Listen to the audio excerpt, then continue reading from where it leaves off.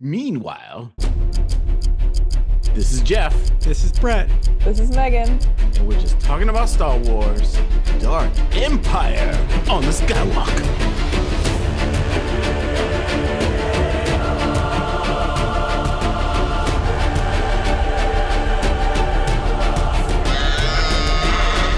What's up, Moof Milkers? Welcome to episode 3 of our Dark Empire miniseries. In this episode, we will break down issue number 3 of Dark Empire, titled Dun dun dun.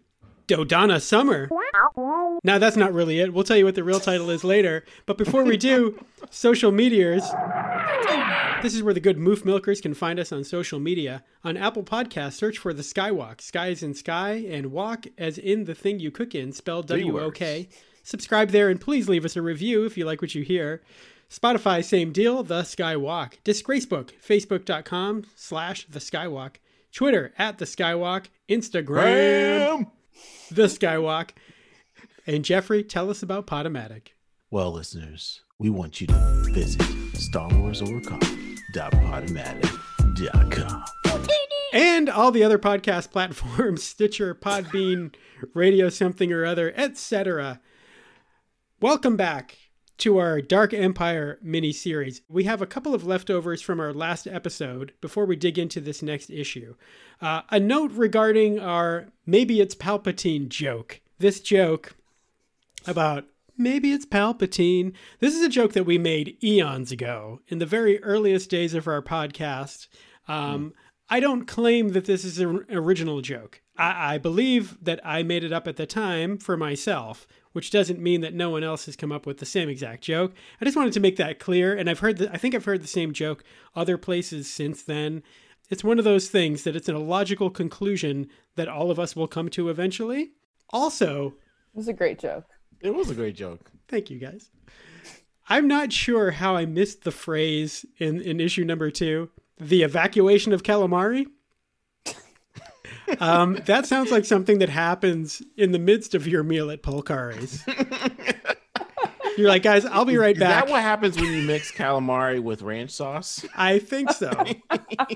Also, I don't think we acknowledge the fact that Mon Mothma performed the marriage of Han and Leia. I mean, is there anything she can't do? Did she? Yeah, she did. Wow. Wow. Do they even really talk about marriage in Star Wars? I mean, like, did they exchange rings? Like, what's the deal? No, good point. What do they do? What is it? Did they have like a formal ceremony? Yeah. How does it work? Did they have a maid of honor and a best man? A good question. And who would be the best man? Would it be Luke or would it be Lando?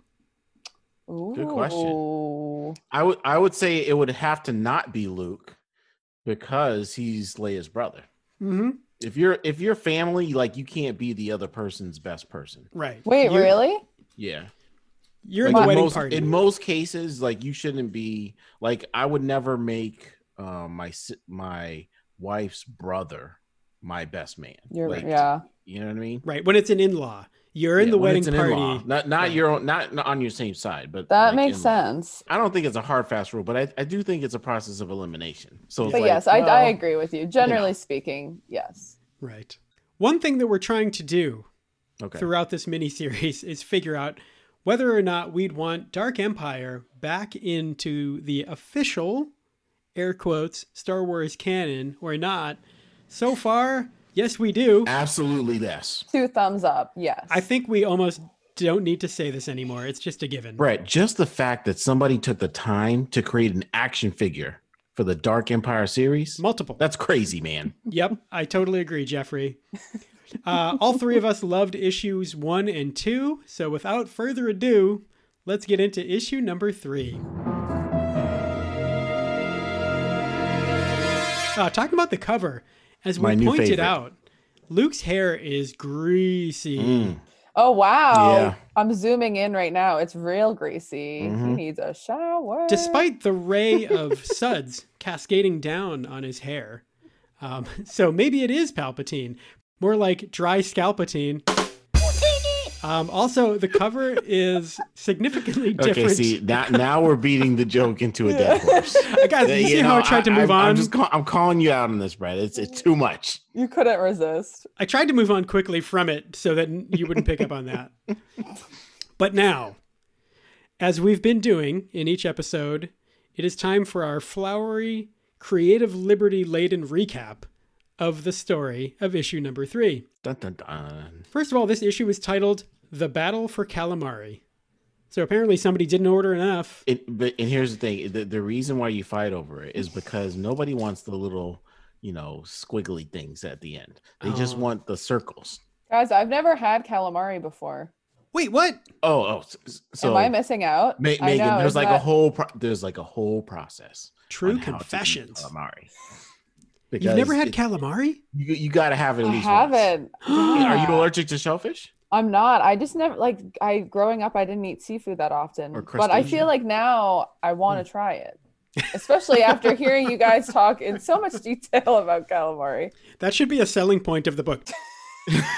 So here's the thing, like I can't eat mollusks or shellfish around my wife because she's completely allergic. Oh yes. Okay. So because of that, calamari has become a delicacy for me that I can only enjoy outside of her company. So, which is like anytime you watch a Star Wars movie, right, Jeff? Right.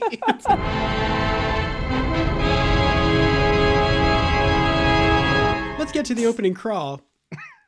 Here's something I really loved. It says, brought to a sinister and beautiful world called Biss, Luke Skywalker finds himself the prisoner of Emperor Palpatine, now triumphantly alive. And guys, this is why I think that had they ever made this series into a trilogy of films, if this was the sequel trilogy, I think fanboys would have been very happy.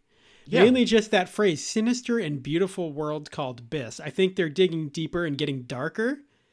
And I think that's a good thing. I think it's growing with the audience. J.J. Abrams and Kathleen Kennedy have talked about how when they, restarted the franchise with The Force Awakens, they kind of wanted to play the hits. Yep. They wanted to go back to the vibes of the original trilogy. And the other point I want to make is that that's why I wish this had all happened in the 90s. I think that if you had... George Lucas needed a break after Return of the Jedi. That much is obvious, right? Mm-hmm. But I would say the sweet spot would have been 10 years later. You kick into the Dark Empire sequel trilogy and you come into this. And that way, you're not just jonesing for the nostalgia. You're actually growing along with the audience. You have the core cast 10 years older, but you're also going a little darker and you're giving people a little more, you're evolving the series instead of just kind of pining for a feeling that you had 30 years earlier. When you read Dark Empire, it actually sounds like the movie that they forgot to make. Yes. You know what I mean? Like it was basically the script that was written and said, okay, if we were to do a sequel trilogy right now, we would do this. Right. Lando and Wedge are on board the Rebel Star Destroyer Emancipator, which they stole. See issues 1 and 2. Also want to note that this series came out right after the first Iraq War. So the name Emancipator is pretty interesting. They're on board this Star Destroyer en route to Admiral Akbar's home planet Calamari to take out the Devastators of Worlds, giant death machines intent on reducing all Palpatine opposing planets to rubble. And it's here that we happen upon the galaxy's first reality show, Very Calamari.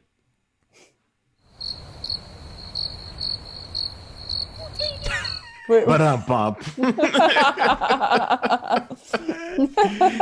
See, okay, so here's the problem with that joke, Brett. Yeah. I actually don't watch Bravo or E. I figured Megan would know that show. Hey, I was looking at the photos. Can you repeat the joke? Okay, I'm going to read the line again. This is good. And it's here that we happen upon the galaxy's first reality show, Very Calamari. That is funny. Okay, I'm sorry. I wasn't giving it my full attention. Oh, I love that. I appreciate it now. Brett, that was the best empathy laugh I've ever seen. Yes. Like, Megan, that was on cue. Yes. I was like, oh, that was funny. I'm not sure I've ever appreciated beautiful. Someone's pity more than in that moment. That was the best pity laugh I've ever seen. No, I thought that was great, Brett. I'm into it. I'm sorry I missed it the first time around. That reminded me of like when my professor would wake me up in art history class. They'd be like, "What? Picasso." Yes, old Palpatine thought it'd be a great idea to transmit Calamari's destruction to the rest of the galaxy. By the way, in Very Calamari, would Han Solo be Jay Cutler? I think he would. Probably. They kind of doesn't want to be bothered to do anything. Now Lando, an actual war general, has a plan. He instructs his crew to steer their commandeered Star Destroyer uncomfortably close to whatever is TV transmitting the wanton destruction. They do just that, dropping out of hyperspace a mere stone's throw from Palpatine's Super Star Destroyer named Allegiance. Allegiant Pride, anyone from Star Wars: The Rise of Skywalker? Hey now. They catch this Super Star Destroyer with its deflector shields down and unleash their full firepower upon it. This buys them enough time to release some X-Wings and transport to the real battle some of the rebels on the planet's surface. Okay, so here's my thing. My hot take on this is, once again, you see them portraying Lando as a smart person who has a plan, who can figure things out, who actually has qualifications. But what do you know? Instead of the plan of let's put horses on a ship and figure out if we can gallop past all the shooting lasers. Like, okay. But Jeff, he used his charm. Oh, Jeff, who else is dignified here? The rebel pilots. Here's a quote from the narration. Rebel pilots, their skills honed by years of relentless warfare, swoop unerringly toward the floating calamari cities and the deadly world devastators. That's right, y'all. We've got skilled, experienced rebel pilots. Yeah, but the only thing I heard there was floating calamari. Me too. I can't get over the word calamari without laughing. It's just messing me up now. Floating calamari. That's like when you don't finish them all, but you put them in the sink anyways, and then you exactly. It just floats to the top in the garbage disposal. Yuck. Yep. All right, go ahead. Why do you think they picked the name calamari? I don't know. Where did that come from? Have you seen George Lucas?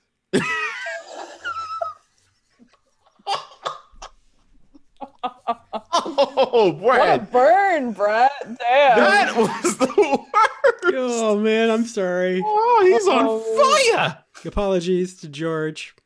You brought us our entire childhood. You're just roasting his bratwurst, man. The scale here is awesome. I think it's like pure spectacle. The Devastators of Worlds, they're not like the size of a Death Star or anything, which is good because you shouldn't repeat a Death Star. So instead you've got some smaller ships, but they're still really big. They can still cause mass devastation. They're really cool to look at. And I think the artwork, again, is just amazing. It's so good. A+. Then we cut to the crew of Devastator Silencer 7. So this is, again, an Empire ship. They've dealt with these rebel pests before. Pests that, quote, haven't the slightest chance of penetrating our defenses. We've heard that before, too. I also love, I want to point out in the artwork here, there's a purple reddish hue for these guys in particular. And that's a really cool technique that they use. It's kind of a way to visually differentiate between ships. And that's something that Rian Johnson did in The Last Jedi. In the opening sequence, whenever they cut to scenes inside the Dreadnought, everything's red. And the cool thing about it is, you know, whether you like it aesthetically or not, you at least know which ship you're inside. You always know where you are, right? Because there are other ships involved, right? Yeah. Imperial Commander Klev is ready to unleash the Devastator's full destructive power. Get this, guys. He commands, quote, send a message to inform Supreme Commander Skywalker of their presence. Oh, yeah. So yes, guys, Luke Skywalker is now Supreme Commander Skywalker for the dark side. Dang. Well, and in here, they actually show that he's responsible for the death of rebels. Yeah. Which is kind of, it's a crazy thought to have, man. Ooh, Jeff, I didn't take that accountability yet. Whoa, I didn't think about that either. Like, now it's official. They're killing rebels to make Luke happy. Yeah. Oh, no, he's got blood on his hands. Meanwhile, the fish on the ground are feeling pretty good. They're winning the battle. And guys, I think it was great to actually see Mon Calamari warriors in action. Defending their homeworld. Yes. Says one such Calamarine, Admiral Akbar has not abandoned us. He's called down the whole alliance on their heads. But just then, the red tide starts to turn as one of the Devastators unleashes a fleet of fully robotic TIE fighters into the fray. These TIE fighters, by the way, they kind of look like an office product that you would buy at Staples. But I think they're really cool. I think that Cam Kennedy has a better understanding of the George Lucas, Ralph McQuarrie aesthetic and where it would have progressed to over 10 years than what we get in modern Star Wars. That's just my opinion. So you actually like the look of the new TIE fighters? In this book? Yeah. Yes, I do. Okay. I do. Those ones are okay. They're not great. But I do think it's better than just taking a classic TIE fighter and turning it black. Okay. I mean, we won't say who did that. Yeah. You do have a point there, Brett. But wait, it gets worse. The Devastators are now fully space functional. One of them leaves the planet's atmosphere in pursuit of Lando's stolen Star Destroyer and starts to dismantle it as it did the world below. Lando says, "That's 2 Star Destroyers we've lost. Man the escape pods." So Lando is to Star Destroyers as Ferris Bueller's friend Cameron is to Porsches. And he's going to have some explaining to do when he gets back to the Rebel Alliance. Well, he is working with stolen goods. Yeah, that's true. Yeah, they're expendable. It's not too bad. Then he says, "Things haven't been this bad for the Alliance since Vader was alive. #segue." Because then, little does he know, get ready for Vader. At that very moment, Leia is receiving a vision, a visitation, if you will, from dun dun dun, Darth Vader. Wow. Or so it seems. But it definitely looks like him. It definitely does. I definitely thought when I first read, I saw the picture below after, but I definitely thought that was Vader visiting her. And I think that's what they want us to think, right? Well, especially because it goes from Vader when Lando is like, says Vader, and then immediately there's a photo of Leia and what looks like Vader. So yes, they're trying to trick us. "Father," she asks, "is it you?" "Nah, yo, it's your bro, Luke." I got a little tired writing the narration. Yeah. That fell flat. Better. Keep going. Luke basically tells her once again not to come looking for him. He reiterates that joining the dark side was the only way to literally save everything. She disagrees. She says, "You'll destroy yourself, and you'll destroy us with you." But suddenly, another presence seems to overshadow the vision of Skywalker, and Leia hears the sepulchral tones of the dark side. Jeff, do you think she's actually hearing the Emperor's theme, John Williams' score, in this moment? If there was music, then yes. Everyone has a theme, right? Like that's to me, this was one of the cool things that I'm not sure I started noticing it in movies until I saw Star Wars. But that characters each have themes. Yep. The whole idea that one specific character can have a musical theme within a movie, had just never dawned on me until I saw the series. What does Palpatine's score sound like? Because I know obviously Darth Vader's, but I don't think I know Palpatine's. It sounds like somebody humming. It's kind of like like you have to watch the end of Return of the Jedi. That's it. That's okay. it. Yeah, that's what really good. It's really good. That's pretty much that. I'll watch it. Okay. Jeff, you're saying I should leave that in? You should leave that in. It sounds just like it. It sounded beautiful, Brett. Definitely leave it in. Here's what I don't think they should do, though. One of the few things I didn't like about Solo: A Star Wars Story was when the Imperial theme, the Imperial March plays. Sort of. Like a version of it plays. It gets overused. That's the problem. Well, it's played in universe, right? So Han is in this place that's like at once an airport and a Navy recruiting station for some reason, but they're actually playing sort of a remix of the Imperial March. Which is like, come on, guys. Yeah, that's kind of breaking the third wall or fourth wall. How many walls are there? Anyways. Can I make a side note about the photo of Luke? Go ahead. Yeah. Leia? I love the artwork. I mean, obviously we like the artwork in all of it, but like his eyes are terrifying. And the fact that you can convey that much like fear and it's pretty incredible. Yeah, that it's really awesome. Oh yes. Can you show it to us, Brett? Yeah, I'm looking at it again now. Oh, it's so fantastic. It really is. So good. Meanwhile, I was just trying to figure out where I was in the agenda. Okay. Good. Yes. Oh, guys, this is where I do my Palpatine voice again. Oh god. Here it comes. Here it comes. Yes, little Jedi, your brother has risked all. Dash, dash. And lost. Big lightning zaps mood here, and Leia crumbles in a heap. Cue a humorous C-3PO entrance, which I really loved.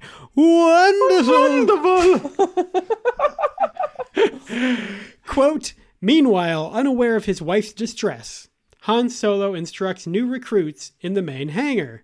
Yes, we get it, guys. Han Solo is unaware. He's a dude, we know. And he's a married dude, which means he's twice as unaware as an average dude. But okay, so here's the thing. This is where they've turned Han into this movie's version of Finn. Yes.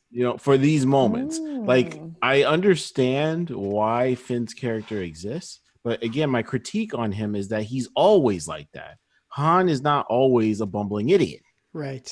You know what I mean? So they don't need to make him that way, the entire movie. To be clear, Han is only completely clueless when it comes to women. Exactly. Which is the way it should be. Right? I sympathize, Han. He is very clueless. He's clueless. It's pretty jarring, yes. Yeah. But like my point is like that's what makes him comedic, right? Yeah. Right. Because he's not supposed to be. His major blind spot is the one person he loves the most, right? And this is typical dude, right? Han is showing the new recruits their new armada. So Han is right now like admiring new tech. Completely ignoring his wife's inner anguish. So basically, Han is off playing video games while his wife is taking care of everything. Yeah. Even worse, Jeff. He's like, check out my new lawnmower. It's got 1,800 BTUs. I don't know how those work. My gosh. He's showing the new recruits their new armada, which includes a dope new Imperial TIE fighter they got from a dissenting Imperial factory. Hashtag backstory. Also, the Rebels got an E-Wing now, which when you look at the way it's spells Ewing. Which does that mean the Rebels never win a championship? Oh, snap. But here comes Justice of the Peace Mon Mothma to break up the sausage fest. Hey now. She informs the clueless Corellian of his wife's plight. Yes, Leia is laid up in the infirmary, recovering from her collapse. Infirmary? Infirmary? Did I say infirmary? Is she wearing Burberry in the hospital? Is that what it is? Probably. She tells Han again that the dark side is swallowing Luke whole, and that they need to find him. Lazy Han again objects, and again responds to his bay with inconsiderate sarcasm. Notary Public Mon Mothma chimes in with a juicy little nugget, quote, Luke is probably the last fully realized Jedi, General Solo. If he has lost, it may be over for the Rebel Alliance and the galaxy. And she kind of just said the last Jedi, but with a couple of more words thrown in, which is kind of cool. Leia informs Han that Luke is somewhere in the deep galactic core. She says, it's a very dangerous journey for all of us. So this is an area long sealed off by the Empire. But Han knows people. Classic Han. This kind of makes me think about our boy Larry Kasdan, who wrote The Empire Strikes Back, who co-wrote The Force Awakens. I feel like he would dig this. I feel like some of this dialogue and the way Han acts in this book, I think he would approve of as sort of the all-time resident expert of all things Solo. Oh, he also wrote Solo, Megan. In case. Oh, did he? Yes. Yeah. So the same guy wrote Empire Strikes Back, co-wrote Force Awakens, and co-wrote with his son Solo, A Star Wars Story. Also the same guy who wrote The Raiders of the Lost Ark. Say what? Oh, wow. I didn't realize He's a good writer. Like, he is a good writer. Why is he not getting a check from Lucasfilm on the reg right now? Like all the people they pull in, why is Larry Kasdan not one of them? So did you guys, I feel like I've asked this before, but did you guys like Solo? Because I know that it's like kind of controversial amongst Star Wars fans. I liked it. And I have come to love it. There are certain things about it that I think could have been much better. I think it could have been, I've told Jeff this before, my dream, if there's like one thing you could go back and redo, my dream scenario for this movie would be for J.J. Abrams to have directed this movie with Lawrence Kasdan's script. I think that when you think about the story of the movie, it's great.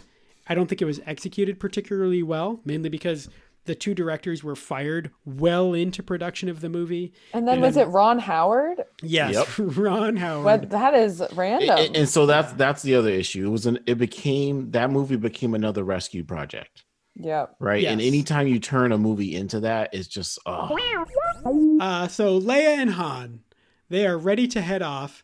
And General Riken is there because he still exists. Remember, JJ? I love the humor here between General Riken and Han. Riken says, "Bring Skywalker back this time." Han replies, "We will, General Riken. Believe me. I always get it right the second time." Again, great line. Very Kasdan-like line. That reminds me a lot of the exchange in The Force Awakens when Han is facing off with the Guavian Death Gang and Kanji Club. But anyway, great scene, great dialogue, vintage Han Solo, very Kasdan-like. Then Mon Mothma delivers another bombshell. "General Riken, it is now clear to me that the future of the New Republic depends on the survival of the Jedi Knights. If Luke Skywalker is lost to the dark side, the Alliance is finished." Han and Chewie and Leia head off in the Falcon once again, this time to where, Jeff? Now, Hutta. Birthplace of the now deceased obese tadpole known as Jabba the Hutt. Also, the crime. Oh, and I've lost it. Megan, this is why Jeopardy works.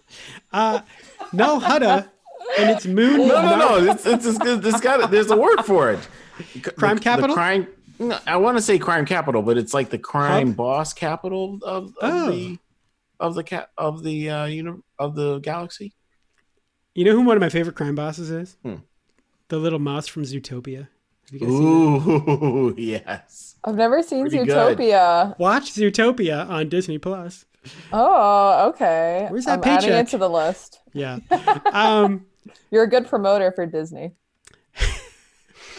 Null Hutta is apparently full of huts, and its moon, Nar Shaddaa, is presently the center of smuggling activities throughout the galaxy. Nar Shaddaa. I think Shaddaa sounds better because Shaddaa sounds like something you did in high school by accident. It is an ungoverned... I know a kid who did that. He was laughing and, calamari evacuation. Nar Shaddaa is an ungoverned derelict world, a lawless place. Common sense Leia fears there may be a price on her head for hog-tying Jabba's neck till his tail stopped flapping. But the ever-unflappable Han Solo is not concerned. I mean, when is he? Megan, this is why I say he might be the Jay Cutler of Very Calamari. Yes, I completely unflappable. Han says, "Yeah, I thought of that, but I've got friends here. This is home." Classic careless Han Solo. We meet Han's friend Mako. Isn't that the girl from Pacific Rim? Yes. On the monitor, and he welcomes Han, but also warns him that the Hutts have indeed quadrupled the price on their heads. So every bounty hunter in the galaxy is looking for the Millennium Falcon. So here's my thing. Like, at what point does raising the price even matter? Right? Yeah, so right? It's like, first it's double the price, then it's triple the price. No sooner does he warn them than they engage in a dogfight with pursuing ships. These ships are super cool, by the way. Again, evolution of Star Wars ship design is on point here. Guys, when I got to this point, I looked down in my physical copy of Dark Empire, issue number 3, and I saw the staples going down the center of these two pages. And I was like, holy moly, we're only halfway through this book. Which is when I knew I had written too much for this episode. I think you need to speed it up, Brett. So let's move it on. In order to outrun their pursuers, Han calls on an old friend, Shug Ninx. Is that like Suge Knight, Jeff? Who doesn't want to help? So does this mean he's on Bounty Row Records? Yes. Can I just say that this character, what's his name, Ninx? Mm-hmm. I think he looks like, in the comic book, a combination of Mel Gibson and Ted Danson. Ooh. Can you see that at all? Yes, I'm staring at it right now. He's kind of got like a grown out mullet too, if you notice. Yeah, it's a really interesting hairstyle. Yes, and the mustache. You're right, Megan. And the mustache is like, looks like jewels or like rocks. Yeah. It's a really interesting look he's got going on. Very So push it's like broomy. it's like a combination of Lethal Weapon in Boston. But also, I would argue you could probably put Tom Selleck in the role, or now, you know who I would put in the role now? Kelsey Grammer, Frasier himself. Oh, okay. Bringing it all together, maybe. Because Donald Glover, who plays Lando in Solo: A Star Wars Story, said that he wanted to make a sequel that was like Frasier in space, which I was super on board with. Jeff, not so much when we talked about it at the time. Might have been in episode 47 of The Skywalk. Don't ask me how I know that. Yeah, I'm still passing on that. I would watch that. That sounds fun. The art here is amazing, especially the Falcon interior shot at top right of this next page. Oh, top left, my bad. It is amazing. Cam Kennedy, jeez, dude. Dude does not lay off the gas. So cool. Also, a blazing advertising hollow screen masks the entrance to Shug Ninx's repair facility, or it used to anyways, because they just flew through it with other ships in pursuit.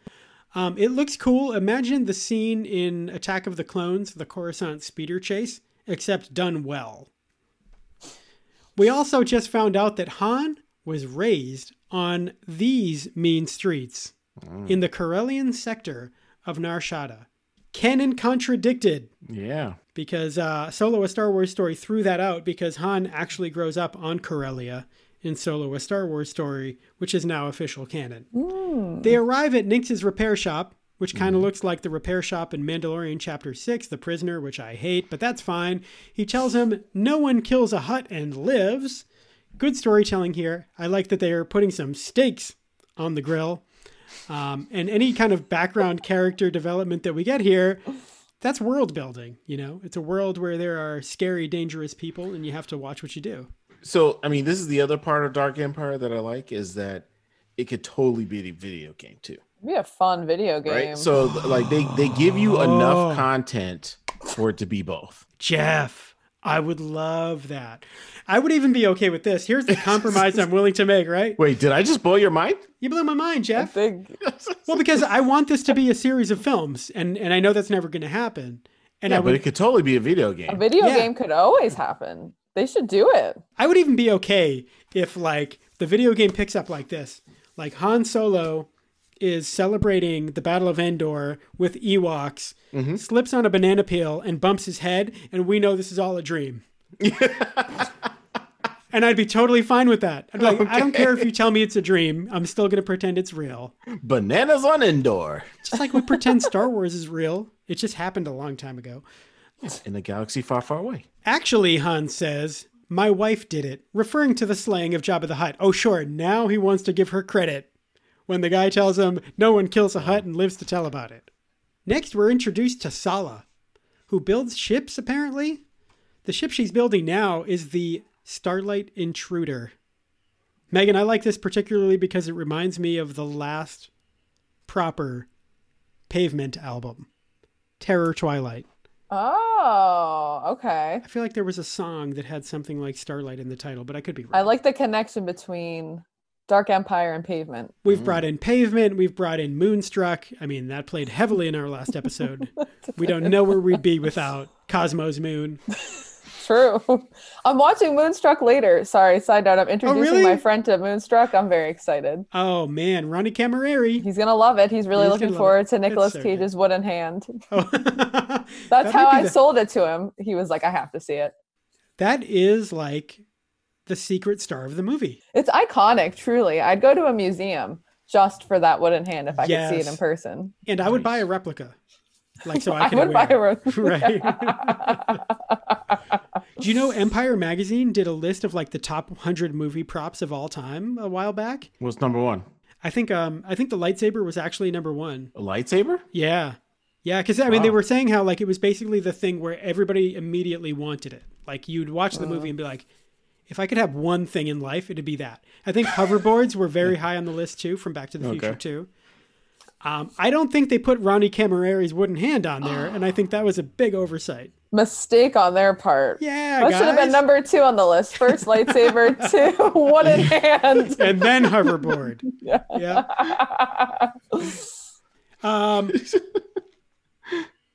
So back at it. So you were talking about Sala, right? We're talking about the ship she's building called the Starlight Intruder. I can't tell if this is a good name or not, but the ship is registered for travel to the Deep Core, where Luke is. Deep Core, by the way, sounds like a Pizza Hut gimmick. It sounds like maybe it's a pizza where the crust is in the middle and it's stuffed with cheese. Yeah, that definitely is something Pizza Hut would do. Yeah. Or didn't they do a thing? I would eat it. If I'm being honest, absolutely. I would who else would eat it? Our friend Joe. Our friend Joe would totally eat it. Joe Diaz, he'd be on it. Did you see the pizza where the crust was made of bacon? No. Oh my God, no. What did they call it? What was the name? Wild. It must have had a great name, Jeff. The Baconator. Oh, really? I thought that was No. I just made that up. But I did see the photo. I forgot what they called it. Trademark dispute. It was a bacon crust pizza though. It was crazy. Wow, that is quite something. Unfortunately, the Starlight Intruder's hyperdrive isn't quite in flying condition yet. So that buys us a little more time for some character development. Also of note, Sala has some history with Han. She says Han, quote, walked out on her. Han quickly dismisses the charge. But Sala also calls him a scoundrel, so we know she's telling the truth. Yep. I really like her character, by the way. I think her look is super cool, and I just like that they added her. She seems like a badass lady, and there needs to be more of those in the Star Wars universe. Exactly. Representation. Like this is what I'm talking about. That's right. Agreed. Right. There is a character also in the more recent Star Wars comics named Sana. And she's very similar to this think it's character. based on this person. I do too, Jeff. I do too. Copyright-free version of Sala, right? Yeah, basically. Disney did not have to pay Dark Horse for this one either. But enough lollygagging for Leia. She keeps the gang on task, reminding them that every second we waste, Luke falls deeper into darkness. Hold up, isn't that the name of JJ's derided Star Trek sequel? It is. Anyway... Now, in a sequence that can only be described as Aladdin in space, and mind you, this book came out several months before Aladdin came to theaters. Wait, that is a very good comparison. Yeah. It's totally what happens that is here. Very Aladdin accurate. in space. The clothing, everything. Yep. But we can't blame them because they did it before Aladdin. So I don't know. Han and Leia check out Han's old haunts 2 levels down on this spaceport moon, a seedy neighborhood where bounty hunters abound. They come upon a street rat, creepy old lady who looks like she just drank from the wrong grail. So basically you're saying she has chosen poorly. Her name is Vima. She also reminds me of the creepy lady in The Princess Bride. Bear! Oh, yeah. Yeah. She's kind of like that, but she's nice. She's actually a fan of Leia. She knows Leia's a Jedi. In fact, she too was once a Jedi, but betrayed the Order, abandoning them to escape, quote, the Great Scourge. Jeff, do you think this is a reference to Order 66? Yes. The ordered murder of all of the Jedi, as seen in Star Wars Episode 3, Revenge of the Sith, Megan. Vima then hands Leia something. What looks like a travel case for toothbrushes, something Vima clearly doesn't use anymore. It kind of also looks like an iPhone. Maybe that's what it is. Yeah. Doesn't it? The earliest known iPhone, Megan. A long time ago in a galaxy far, far away. Okay, fine. I don't actually know what it is, but it's a crusty little obelisk, I suppose. She declares Leia to be a great Jedi. She knows what's up. Han and Leia move on and finally arrive at Han's old bachelor pad, which looks like everything else on this moon, as in, like crap. And yep, he won this place in a game of sabacc. What do you think of that, Jeffrey? To me, it's not enough to say that you won the game in the game of sabacc. You need to say what the hand was. That's true. Yeah. A little too minimal a reference for you, Jeff. Right. So it's like when you're playing poker, it's like, oh yeah, I won this in a game of poker, and all I was holding was a pair of deuces. All comes full circle with the evacuation of Calamari. I'm just saying.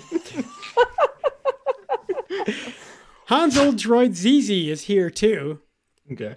And seems to be stuttering and muttering nonsensical statements like, "Fzz, a Mr. Fett to see you, sir." Han replies, "Mr. Who? What the ... Dun dun dun." Mr. Fett. Who says Mr. Fett? Come on. Mr. Fett? I know, what is this, Downton Abbey? Since when is Boba Fett distinguished? That's all I gotta say. Never distinguished. But wow, I did not see that coming. And guys, I want to tell you something. Something that you don't see in the digital version for some reason is a little text box at the very end that appears in the physical copy that tells you the name of the next episode. I'm going to show you right now. Can you read it? I can't read it. No. Yeah, I can see it. I can see it, but I can't read it. Next, Boba Fett's Revenge. Oh. The bounty hunter. Han's droid ZZ is not short-circuiting here. Apparently, Boba Fett is back in play. What this indicates to me is that at this time in the early 90s, they were really on top of what Star Wars fans really wanted, which is like a sequel trilogy. And they also wanted some better closure for Boba Fett. Because Boba Fett, when he appeared very briefly in Empire Strikes Back, became the absolute top fan favorite. Everybody thought Boba Fett is the coolest thing I've ever seen. And then you wait around 3 years for Return of the Jedi to come out, and Boba Fett dies the most inconsequential death of any Star Wars character ever. No, that's not true. Maybe at the time. At the time. But Captain Phasma takes the cake. Yeah, but nobody ever thought she was cool. That's the difference. Okay. Right. All right. I take that. Us kids, we had 3 years to think like, oh man, all the cool things this dude's going to do in the next movie. And then he literally, Megan, when he gets swallowed by this pit, the thing burps. Like for no reason. His eulogy is a burp. Poor Boba Fett. He kind of looks like a cool Power Ranger, like a fancy Power Ranger. Yeah. But that's real. I'm excited to learn more about him in the next comic. By the way, y'all, there's a series of comics from back in this time that were illustrated by Cam Kennedy, all about Boba Fett. Guys, overall assessment, what did you think of issue number 3? I liked it a lot. I liked it. I thought the beginning was amazing. Mm-hmm. I'm not so sure about the ending. Yeah, I agree. And the ending is a little bit middling, but I think it kind of makes sense. This would probably be, again, if this was a trilogy, this would be the middle of the second movie in the trilogy. Yeah. There we go. So if you picture Empire Strikes Back, at this point in Empire Strikes Back, they're just kind of floating around in an asteroid field hiding from the Empire. It's a great which is not moment. Totally unlike what they're doing here. Mm-hmm. It's a great moment, Brett, to go to the bathroom and come back. Intermission for Intermission for the movie. I agree that the end was. I wrote some notes when I was reading it, and I wrote, "That's the end. That's it." Yeah. Because I was I don't know. I was clicked to the next page and was like, "That's it." Yeah, I was surprised.